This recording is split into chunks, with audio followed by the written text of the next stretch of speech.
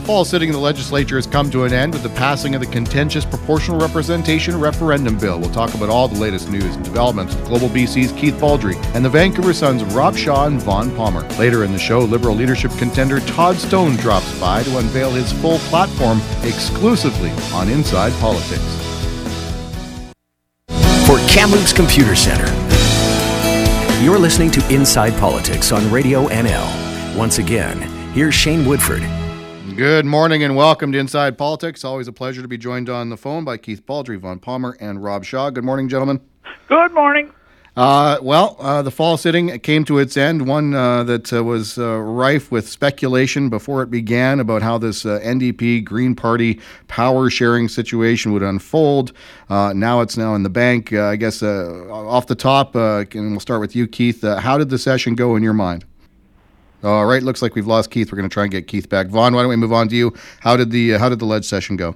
I think it went pretty well for the government. There were a few errors. A couple of ministers needed to be reined in a bit, a couple of broken promises. But look, in the greater scheme of things, the NDP Green Partnership is working very well. The government got through its initial legislation. The Liberals were still finding their footing. And I think, we asked the Premier yesterday in his press conference, end of session press conference, what surprised him the most about being Premier of British Columbia. And John Horgan said, what surprised me the most was that I've enjoyed it so much. He's not saying it's an easy job, but he is finding it very upbeat. As you called it on social media, the Premier, the happy warrior. Rob, what was your impression now that we've put this ledge session in the bank? Yeah, well, I think it's the session that showed that John Horgan is really up to the task of being Premier. And we saw it during the election, this kind of transformation of him into this leader who's unflappable, who is the NDP's strongest performer, who, just manages to freewheel his speeches and handle any question that's come to him. And when we were watching his estimates debate with Rich Coleman, which is kind of one of the highlights of the session when the Premier has to stand there for a few hours and debate their budget, it was almost a mismatch.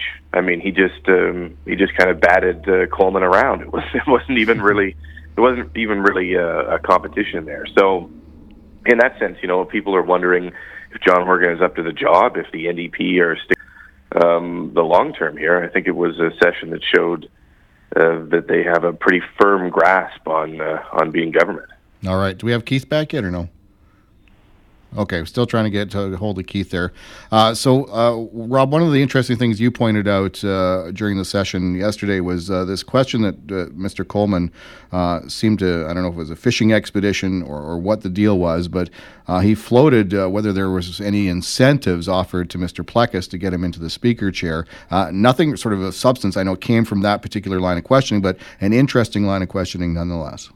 Well, it was an extraordinary line of question. I mean, I don't know if there's ever been an example in the legislature of an MLA so publicly questioning the integrity of the speaker. Because the essence of the question that Rich Coleman actually asked was, did Darryl Plecas get some type of incentive by the NDP to defect from the Liberals and become speaker? Which is,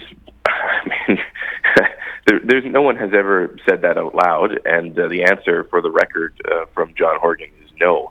But I think it speaks to just the visceral, personal animosity that still exists between some Liberals and Darryl Plecas for his decision to prop up the NDP by taking the Speaker's job. And it's not even about taking the job. And when you talk to a lot of Liberals, it's about how they feel that Plecas lied to them over the course of several weeks negotiating with the NDP after he spoke up against Christy Clark and forced her to quit as well. So there's that's not going away anytime soon, and it's an undercurrent of this session, the Liberal disrespect of the Speaker and Darryl Plecas, and I think we're going to see that continue to bubble for quite a while. Okay. Vaughn, what did you make of it? I mean, Coleman, as we heard from Rob there, there wasn't anything of substance that came out of that line of questioning, but Coleman did have an interesting comment off the cuff to end it, saying that maybe it's a discussion that will happen elsewhere.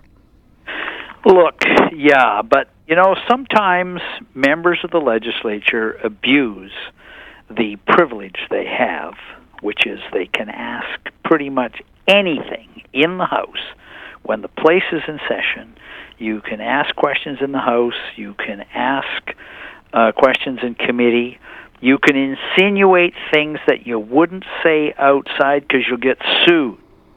So Coleman asked these questions, which implied that there'd been some kind of a deal. He did not repeat them in the hallway outside where he could be sued. And we should note off the top that the guy who conducted the negotiations for the NDP with Plecas is Mike Farnworth, now the House Leader. He talked to Plecas. He made the agreement that if Plecas became Speaker, the New Democrats would support him, which was all that the deal was. And I asked Plecas, and he said, no, it didn't happen. And he said, by the way, if I'd done that, that's against the law. It's against the law for there to be an exchange of favors to accept high office. So this is pretty scurrilous stuff. The Liberals have their suspicions. They have their dislikes about Plecas, but to use the Premier's estimates to plant the thing on the public record is pretty close to abusing the privileges of the House. But you know, Shane, also what Rich Coleman has done here is he's salted the earth for major projects in Darryl Plecas' riding, because the insinuation is that the government's going to come up with a bunch of money to fund some sort of community center or something for Mr. Plecas for becoming Speaker. And so if there was any project that the government was considering funding in that riding, you better believe it's dead in the water. I'm guessing that now, because it's going to look weird if it suddenly gets announced. Yeah, no, absolutely. Speaking of Mr. Plecas, I know that he was under the microscope for some of the stuff that happened during this session of the legislature. Now that the session's over, Vaughn, what's your assessment of Darryl Plecas? Did he grow into the job? Did he kind of continue to struggle, or what was your thought there? He's had a pretty rough time. You know, he could have taken the job without doing it the way he did. He could have called a press conference, announced he was going to take the job, rather than just blindsiding his colleagues and showing up in the chamber and getting it when he told them he wasn't going to do it. So he started off badly, and it's taken him a while. The place has been chaotic. He's had difficult maintaining order in the place, and I think that's shown. He did end on, I think, one positive note. There's this running controversy over the NDP's decision to put political staffers working for cabinet ministers into constituency offices, which are supposed to be nonpartisan. And Plecas came out this week and said he has concerns about it too. He's asked the legislature clerks to look into it, see if there's much precedent for it, and see if there's any way to preserve the nonpartisanship of constituency offices from effectively being compromised by these political staffers there. So that's the first thing he's done that shows some independence from the government, and that's how speakers in the long run establish their credibility. They make it clear that they're there to serve the interest of all members, not just of the government that provided them with the majority that got them elected as Speaker. Yeah, Rob, you mentioned this undercurrent of hostility, but what was your assessment of Darryl Plecas doing the actual job? Well, you know, we've talked before about the feeling amongst some MLAs at the legislature that the Speaker needs to talk to them more, that he's only been there for a term and a bit, and some MLAs have been there for 20 years, and they know better than he does how to function in that atmosphere, and he doesn't ask them any questions. He just unilaterally dictates from his tower the rules that the legislature is going to function under, and people grumble about that. So I think step one for the Speaker would be to start consulting a little bit more on what he's going to do. I don't think people disagree with the intention in a lot of ways to clean up decorum in the House, but I was tweeting yesterday about this. There's this long-standing undercurrent coming from the Greens now that, you know, MLA behavior in the legislature is children yelling, and it's irresponsible to be heckling each other in the House. And I guess I thought question period this session was more dysfunctional than ever, not because the Speaker managed to keep the government didn't answer any questions. And I guess we're going to have a discussion point about what we want question period to be like, because if the Speaker wants everyone to be quiet and no one's allowed to heckle, but the government ministers are allowed to spin and deflect and not answer a question and counterattack, then we're all just sitting there, silence, listening to ministers read off press releases and attack their opponents. And I don't know if that works either. So he has started some reforms in the House that may or may not actually work, depending on whether the government decides to step up and also change question period by answering questions. I guess that'll be the thing I'm watching there. Yeah, that's. I mean, cool notion. Yeah, it kind of runs. I mean, it's the way question period is set up and run. It has been the way it's been traditionally. Although I will admit that there seems to be an appetite out there from some to have a little more decorum when they're doing it. But it is the process is the process at the moment. So. Lieutenant Governor Judith Guichon is finishing off her term. She bid the House goodbye yesterday, wished them all a Merry Christmas in doing so. I'm kind of curious on two fronts. One, what will her place in history be, considering her presiding over this new hybrid form of government that we have? And two, Rob, you noted that some BC Liberal MLAs weren't terribly upset to see her go as well. So why don't we start with you, Rob? Well, yeah, I mean, she is going to have an interesting place in the history books when they're written, I think, for her decision. As time passes, as the dust settles, when you talk to constitutional experts now, there's quite a few of them who say she made the right decision, that faced with, an election that had just occurred with another party that had almost as many seats in the House, with a confidence and supply agreement, that she did the right thing, that was the right call to give the NDP a chance to govern. So she may go down in history, for doing that. It was an extraordinary moment to reject the sitting premier's advice to dismiss her effectively. But the Liberals still take that very personally. You could see them as she was coming into the chamber. There was, I counted maybe half a dozen who didn't clap at all for her as she left. She gave a goodbye speech, and everyone jumped to their feet and clapped, and there were a few stone-faced and some MLAs who just, did the slow clap, maybe they got off 3 total claps in the span of a minute kind of thing.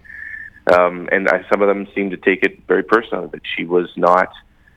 I think their concern, and maybe one day we'll learn more about this, is that they don't feel she consulted maybe widely enough with the right scholars, that there were some MLAs who managed to get access to her ear that is a little bit weird. But her term is done. And she presided over a fascinating moment, and will be picking away at it for some time to come. All right, Vaughn?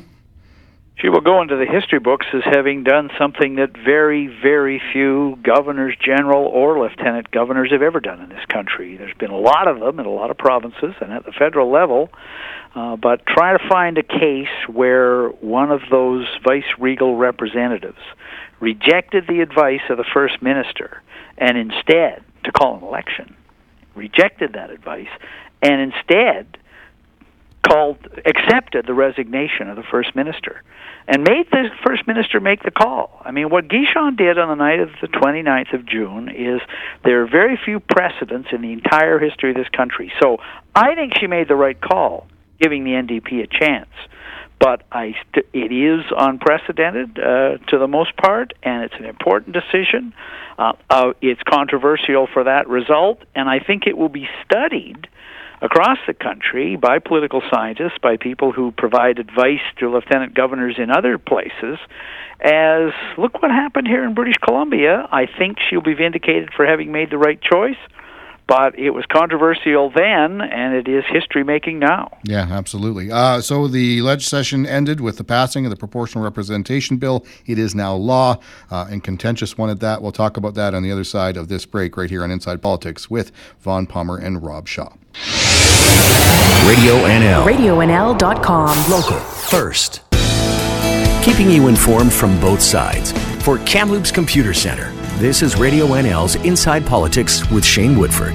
Welcome back. We're talking to Rob Shaw and Vaughn Palmer. We've had some phone issues and can't connect with Keith Baldry at the moment, so apologies to him. We'll get that ironed out and make sure we get him back on the show next week. Guys, this proportional representation bill, now become law with the ending of the legislative session, is still a contentious one. I noted that in the working committee announcement earlier this week, Sonia Furstenau of the Greens admitted that there is some shortcomings with this online survey, which is drawing a bit of a firestorm for accusations. It's heavily biased. Vaughn, what did you make of her comment and her sort of squirming around and questions after that?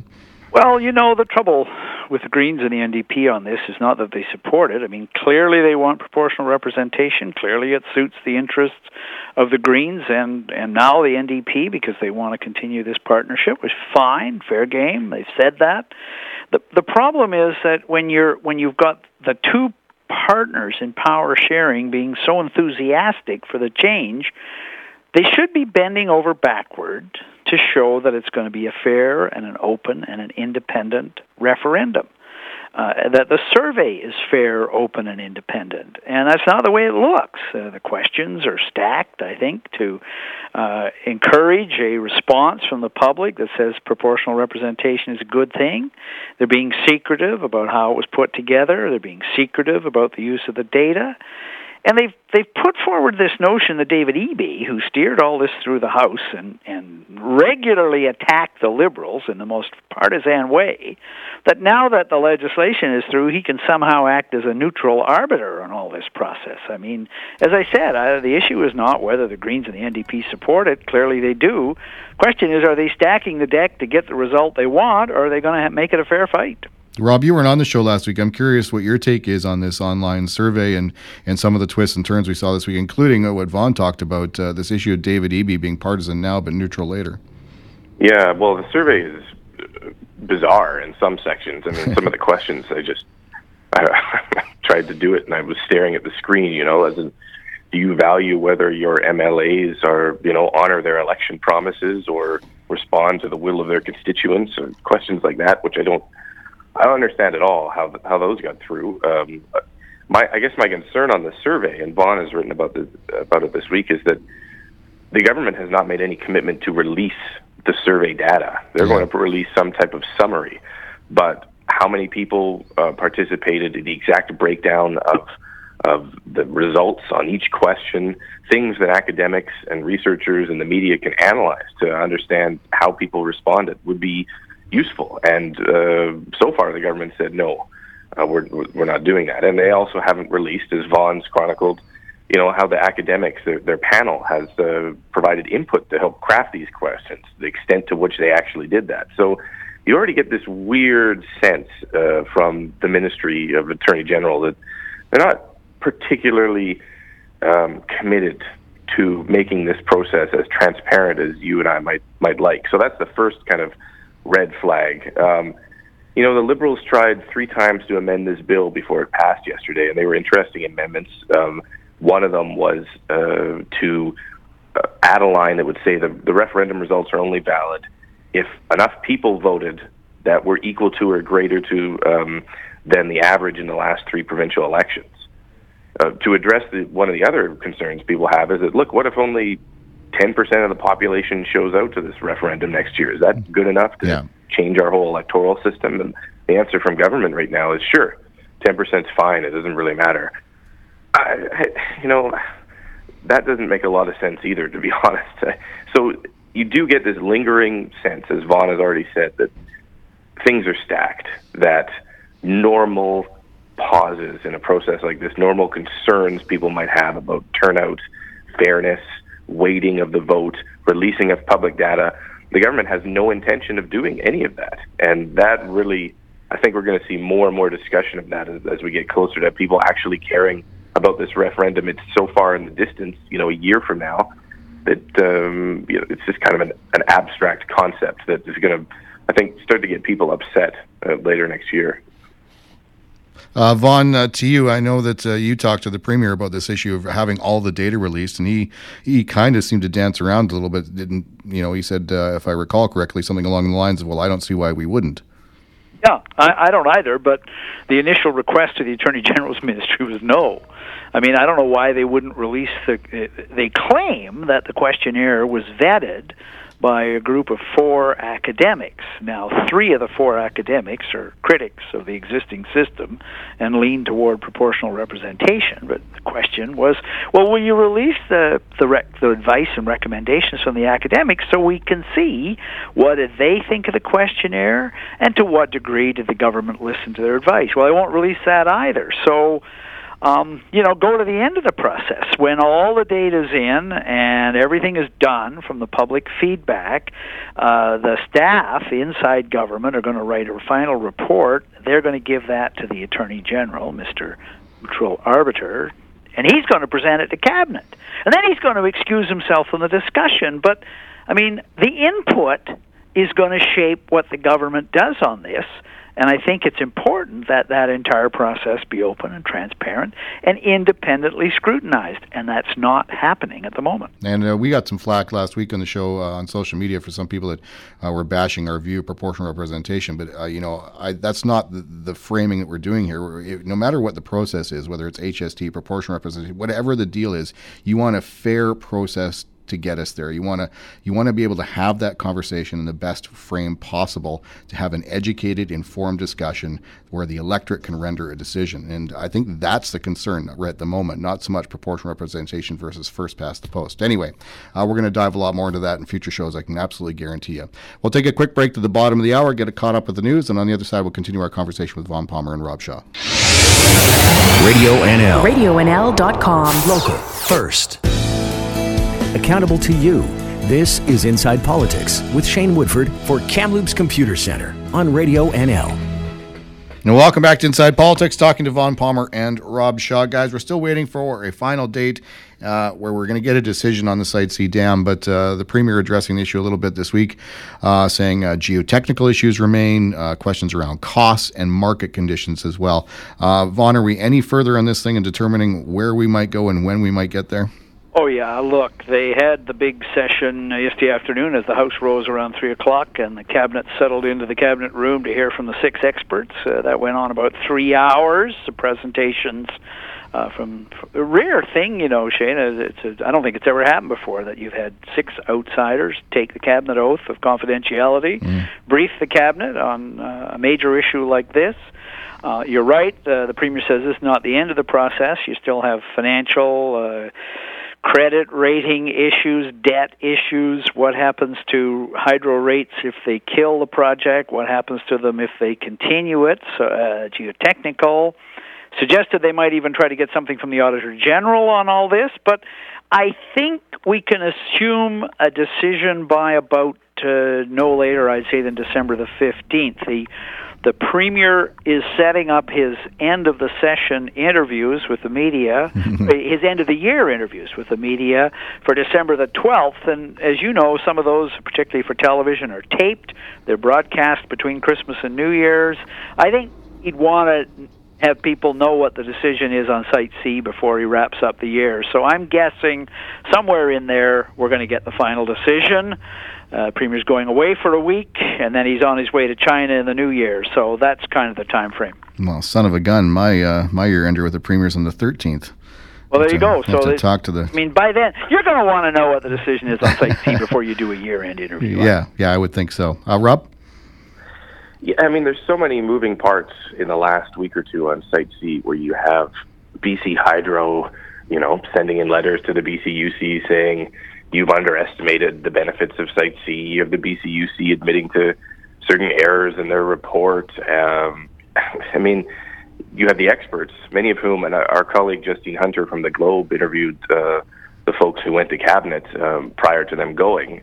They clearly are of a mostly anti-Site C persuasion, but they insisted they weren't going to make conclusions, not all of them anyways, like that, to Cabinet to provide advice. I'm sure some of them still made conclusions, but you're left wondering, well, how is the Cabinet weighting all this information? How do they take a massive BCUC report and then a bunch of experts who nitpick various technical details of the report that most of the Cabinet members, frankly, aren't going to understand? We barely understand them, and they have entire other ministries to keep tabs on. So how are they weighting all this information? And it'll be a fascinating decision. It'll be a defining decision for the Horgan government. But absolutely, I think it still comes back to most people aren't going to care about Hydro's 20-year power load forecast or whatever technical term that this decision is going to hinge on. It's going to come down to rates, and it's going to come down to an explanation of that you're better off financially on your bill than you would have been if they had not made that decision. And so I think in that sense, Carol James's presentation to the Cabinet, where she has outlined the various scenarios, how they would impact rates, what would have to happen to the debt, whether the debt is going to be rolled back onto the government books, how that impacts the credit rating, whether you can spread the debt out if you cancel the dam beyond 10 years into other generations and lessen the... I mean, those are all the kind of, I think, most interesting parts of the decision, because that's where it's going to come down to, is how do they artfully fudge the numbers on their decision to make it look like this was the best deal that they could get on your bill by the time you finally get one. Artfully fudge the numbers. Speaking of that, it's all built on affordability, according to the Premier of the Site C Dam. We did have a fiscal update this week, which indicated the province books are in the plus, but on a very razor-thin margin. How does that factor into all this, Vaughn? Yeah, I mean, what's happening is that the New Democrats brought in the tax increases they promised they would bring in, and they committed all that revenue to programs that they promised. So they've spent a bunch of the money they're already bringing in. They still haven't kept all their promises. They've got some expensive ones to fund, and meanwhile, the fiscal situation is tightening up. This happens all the time in British Columbia. Provincial revenues are volatile, so the Libs, the audited financial statements on their last year shows that the surplus was almost $3 billion, but it's shrinking. Not the NDP's fault that they spent $700 million or had to on forest fires. Not their fault that Revenue Canada added up the numbers for income tax last year and came up $700 million short. So, but the net effect of all this, Shane, is that it's getting a lot tighter financially, and the NDP has to come up with money for a bunch of promises next year that may not be there. Housing, $10 child care, getting rid of the rest of medical service plan premiums. So they're either going to have to rein in the promises, spread them out over time, or they may have to raise other taxes. The one that they won't be able to rein in or spread out over time will be the housing issue. With that's just been a raging fire across the province, and the Premier saying this week it's by far and away the number one priority issue on his desk. So Rob, are they? Does the fiscal situation impact their ability to deliver anything of substance on that file, or? Well, luckily for the government on the housing file, a lot of what they need to spend is capital money. So it's separate from the operating surplus and deficit. So they can, dump a bunch of money into building buildings. They have the feds at the table now with a big housing plan and lots of money. The government has said they might even count privately built units towards their goal of 114,000 rental co-op units. So there are ways to make the housing plan fly without blowing the entire budget. It's on the operating side where it's much tighter. I mean, if you were to do $10 a day childcare based on the NDP's election promise, you'd be looking at more than $200 million in a fiscal impact next year. Well, when you look at the books as they exist right now, you'd blow the budget at that point.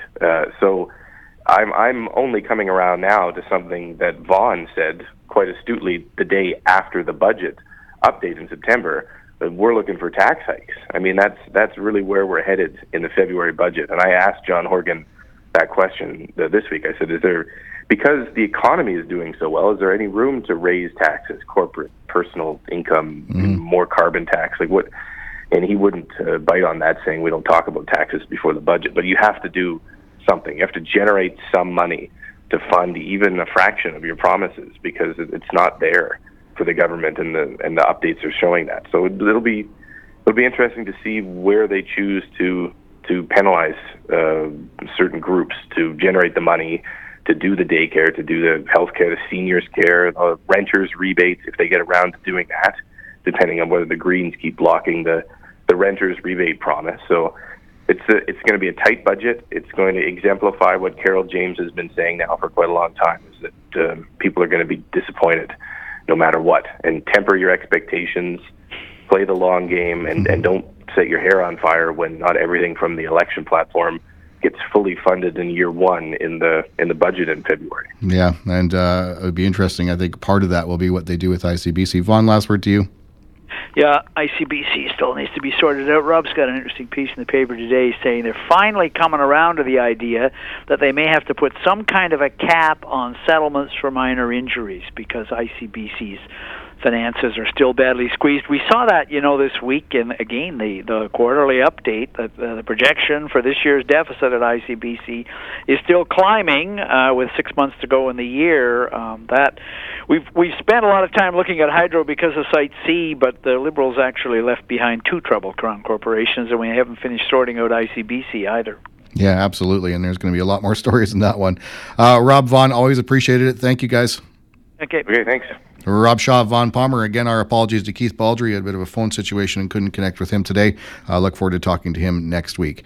We'll take a quick break here in Inside Politics. On the other side, Todd Stone unveils his campaign platform plank in full.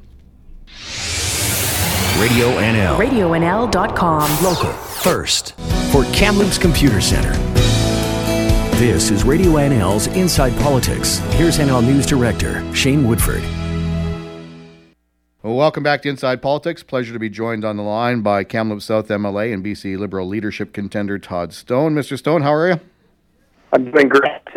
I'm doing really well. You're going to drop your official platform full on in about 11 o'clock this morning, but we're getting it a little early here, which thanks to you. You've been gracious enough to allow us to play with this a little bit. But what's new in the platform, Todd? We've seen a lot from your campaign so far. So as you table the whole thing, what's new this morning? Well, we're really proud that our campaign is the campaign of ideas in this leadership race. I think we've put out more new, fresh, bold ideas than all of the other campaigns combined. And I think a leadership campaign should be all about that. It should be about offering a vision with very specific ideas that are all about moving the province forward.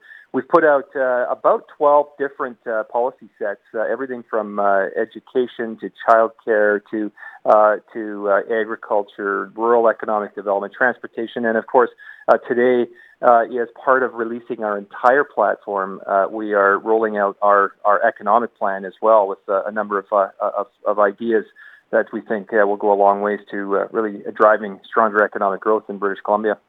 And some of those are freezing income tax rates, cutting PSD by 1% as soon as sort of the monies allow it. Talk to me about freezing income tax rates. For how long are you pitching that for? Well, first off, we need to reverse the NDP's tax hikes. I mean, with the backdrop of a $2.7 billion surplus that the NDP inherited when they took power 4 months ago, the very first move that John Horgan makes is to increase taxes. He increased personal income taxes, corporate taxes. The carbon tax is no longer revenue neutral. So job number one would be to roll back those NDP tax hikes. Secondly, we want to freeze personal income tax rates. That would be in perpetuity. We don't think that taking more money out of people's pockets is the way that you grow the economy. And then we want to move on with actually reducing the PST by 1 point. Of course, we will do that when provincial revenues are sufficient to accommodate it, and we we'll have to see where the economy is when we have a BC Liberal government again after hopefully not too many months or years of NDP really bad NDP economic policy, but we want to reduce the tax burden for British Columbians, and again, that's all part of our plan on focusing on affordability.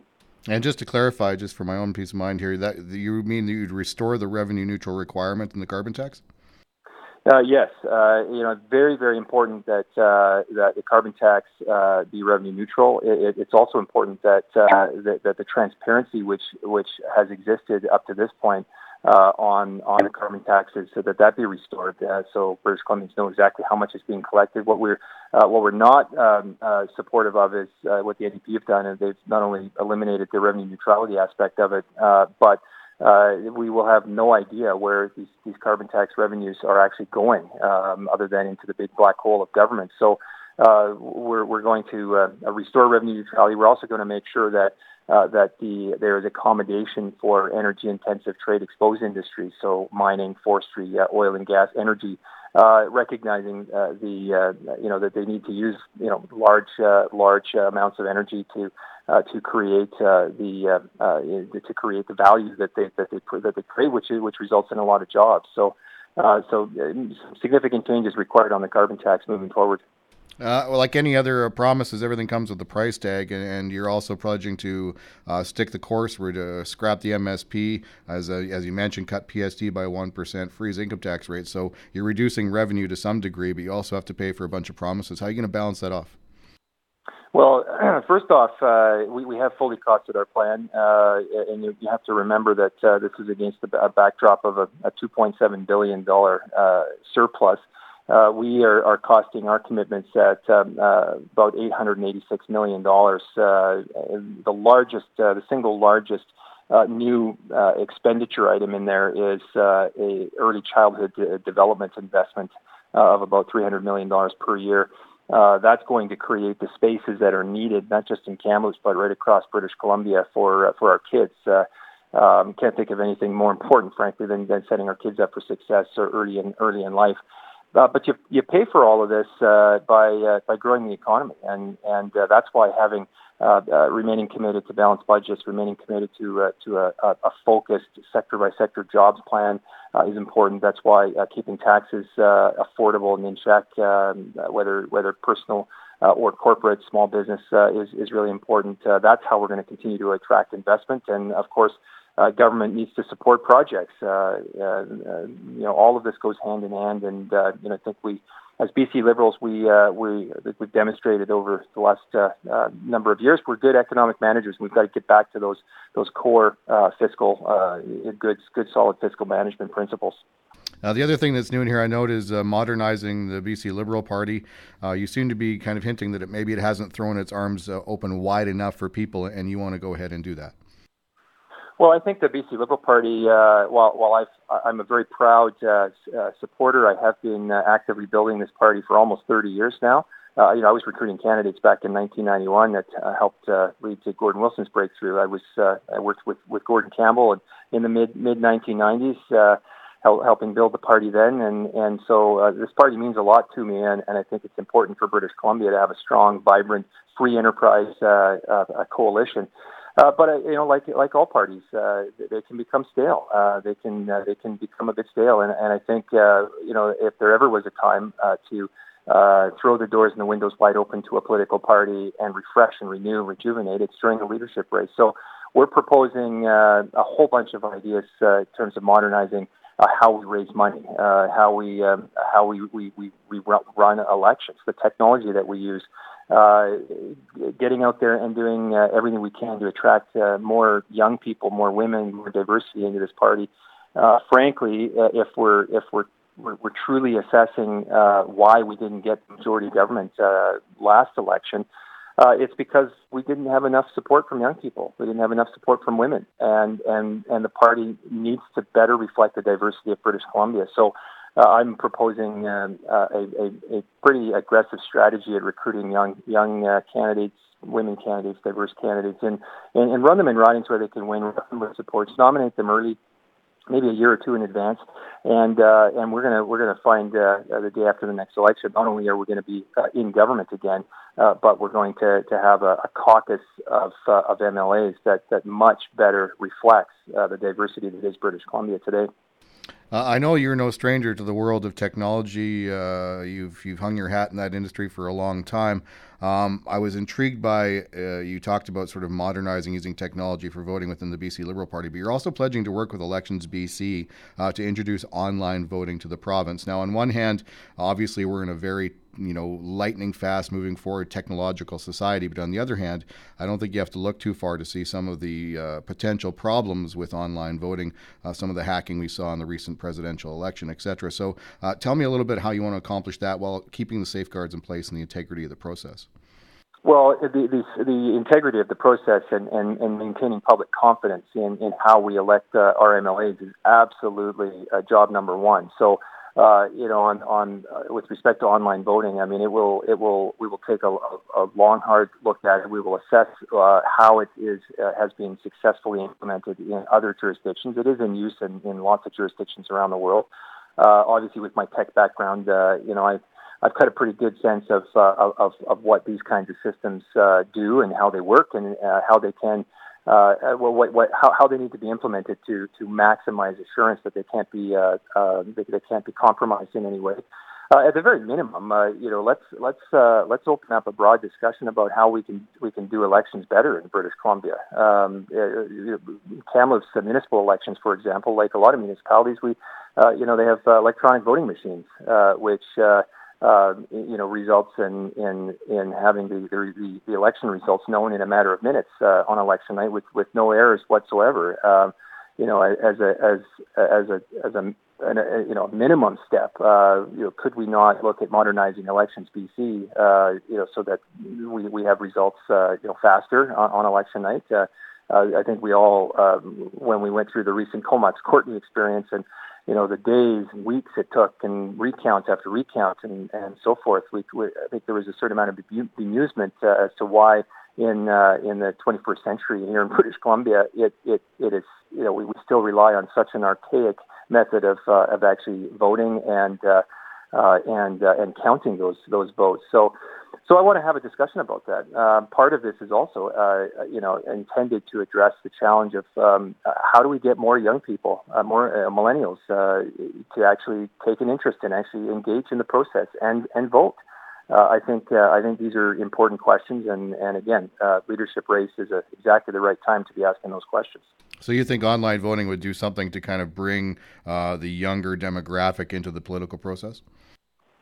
Well, I think the political process needs to facilitate as best as possible voter engagement. And when we look at who votes and who doesn't in elections, millennials, the younger generations, do not vote in big numbers. And I think we all have a responsibility to try and figure out how do we engage young people earlier in their lives to take an interest in the political process, to cast that vote, the most sacred aspect of participating in a democracy.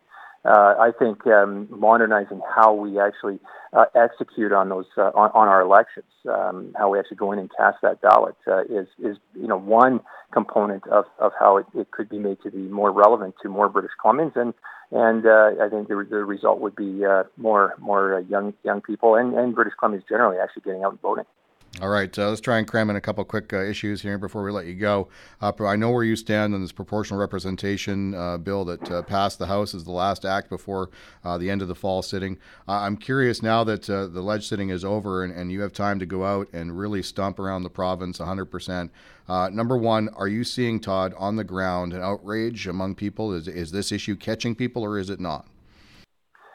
People are beginning to dial into what the NDP and the Greens are trying to do here. I traveled 6,600 kilometers over a 5-day period about a week ago in communities large and small in every corner of the province. And everywhere we went, whether I was in Surrey or Fort St. John, there is a growing sense of anger that is building. And it's not just focused on the fundamental question of is proportional representation a better system of government, a better way you elect MLAs. It's actually more centered on this increasing awareness amongst British Columbians that the process that the NDP and the Greens are implementing for this referendum is extremely flawed. It became law yesterday that there will be no minimum voter turnout threshold. In fact, the Attorney General actually confirmed that if only 10% of eligible voters show up and vote, and as long as it's a 50% plus one result, the referendum will pass. Well, that means that 5% of eligible voters could potentially change how we elect MLAs in this province. That's outrageous. The threshold for approval previously has always been, the previous two referendums was 60% plus one, plus a majority was required in 50% of the ridings around the province. That's how we protect rural BC's voice, small communities, the interior, the north. That's all gone now. It's a simple 50% plus one province-wide. And perhaps most egregiously, the question and what we actually will be voting on will be determined in the secrecy of cabinet. It won't be determined through a citizens' assembly, which was a very public, transparent, open process that was implemented in the last two referendums. So I think that British Columbians, when they start thinking this through, I think they're increasingly going to come to the conclusion that this government is trying to shove something down their throats. This is the process is fundamentally flawed. And when people feel like government is doing something that's unfair and unjust, the people tend to rise up and say no. We've seen that in previous referendums. So I think that's what we all have to really pay attention to moving forward in this. We really engage on this referendum process in the months ahead. This online access-only survey, Todd, does it, in your mind, exclude the voices of some of the less tech-savvy sectors in our society, seniors, some First Nations communities that have no internet access, things like that? Well, this engagement survey is perhaps the biggest example of what is wrong with how the NDP and the Greens are doing this, moving forward with this referendum. I mean, it's a joke. The online engagement's only available for a number of weeks. It's the questions in it are so partisan and loaded. It's not even funny. As I said on in a number of media outlets earlier in the week, if we had come out with an engagement survey that was like this one, that was as partisan, as hyper partisan as this one is, the NDP would have lit their hair on fire and cried foul. This is intended pure and simple to generate some data for the government to be able to use to try and justify what they're the path that they're already on. It's just to put a check mark in a box that says engagement, and it certainly isn't a process that's conducive to making it easy for all British Columbians to participate. Which is why the Citizens Assembly process that we implemented in the previous two referendums, which met, had representatives from every riding in the province. It crisscrossed the province, had very open public meetings. People could come and speak. It accepted written submissions as well. There was an online component to those engagements as well. It was very broad-based, and so people had confidence in the process. And so if you can assure that, then you have to respect the result at the end of the day, right? There will be no confidence in this process because of how rigged it really is in favor of trying to generate the result that the NDP and the Greens want, which is a yes vote on the PR question. All right. Last but not least, you're in Kelowna right now preparing for the Liberal leadership debate. I think it's debate 3 or 4? I can't remember. 3 or 4? Number 4. Number 4. Okay, there we go. So you've had a number of these. What are you sort of doing to prepare, and what do you expect? Well, I'm excited about the debate in Kelowna tomorrow. This is, in some senses, my backyard. There are a lot of issues, not just in Kelowna and the Okanagan Valley, but issues that also are very relevant in Kamloops and elsewhere in the interior that I hope to canvass in this debate. Our campaign is gaining momentum. We've done very, very well up to this point. People are taking a very serious, long, hard look at what we're saying. Again, we've put out more ideas in this campaign than all of the other leadership campaigns combined. I'm very proud of that. And that's what British Columbians are looking for. They're looking for a leader who has the energy, the vision, and the experience to offer a new generation of leadership, and I think we're going to inspire more British Columbians than ever before to get involved in the political process and to get behind our party and support us in this leadership race. So I'm very excited, looking forward to it tomorrow, and we'll no doubt talk to you, I'm sure, shortly thereafter, Shane. It's always a pleasure talking. Thank you, sir. Thanks for the time. And that's Todd Stone, Kamloops South MLA and BC Liberal leadership contender. He's in Kelowna getting ready for tomorrow's BC Liberal leadership debate. My thanks to my guests today on the show, Rob Shaw, Vaughn Palmer, Keith Baldry, and Todd Stone. We'll see you on Inside Politics right here on Radio NL next Friday. The Valley's first choice for local news. CHNL, 610 AM in Kamloops and streaming online at RadioNL.com.